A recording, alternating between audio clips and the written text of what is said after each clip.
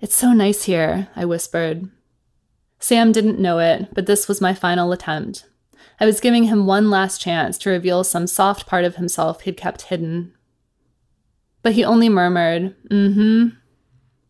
Minutes passed, and I felt his muscles tense and then slacken beneath my arm. The old loneliness washed through me. I thought back to the dinner party where I'd met Roger, the blot. How he had asked me questions with real interest. How he had noticed when my glass was empty and taken it upon himself to refill it.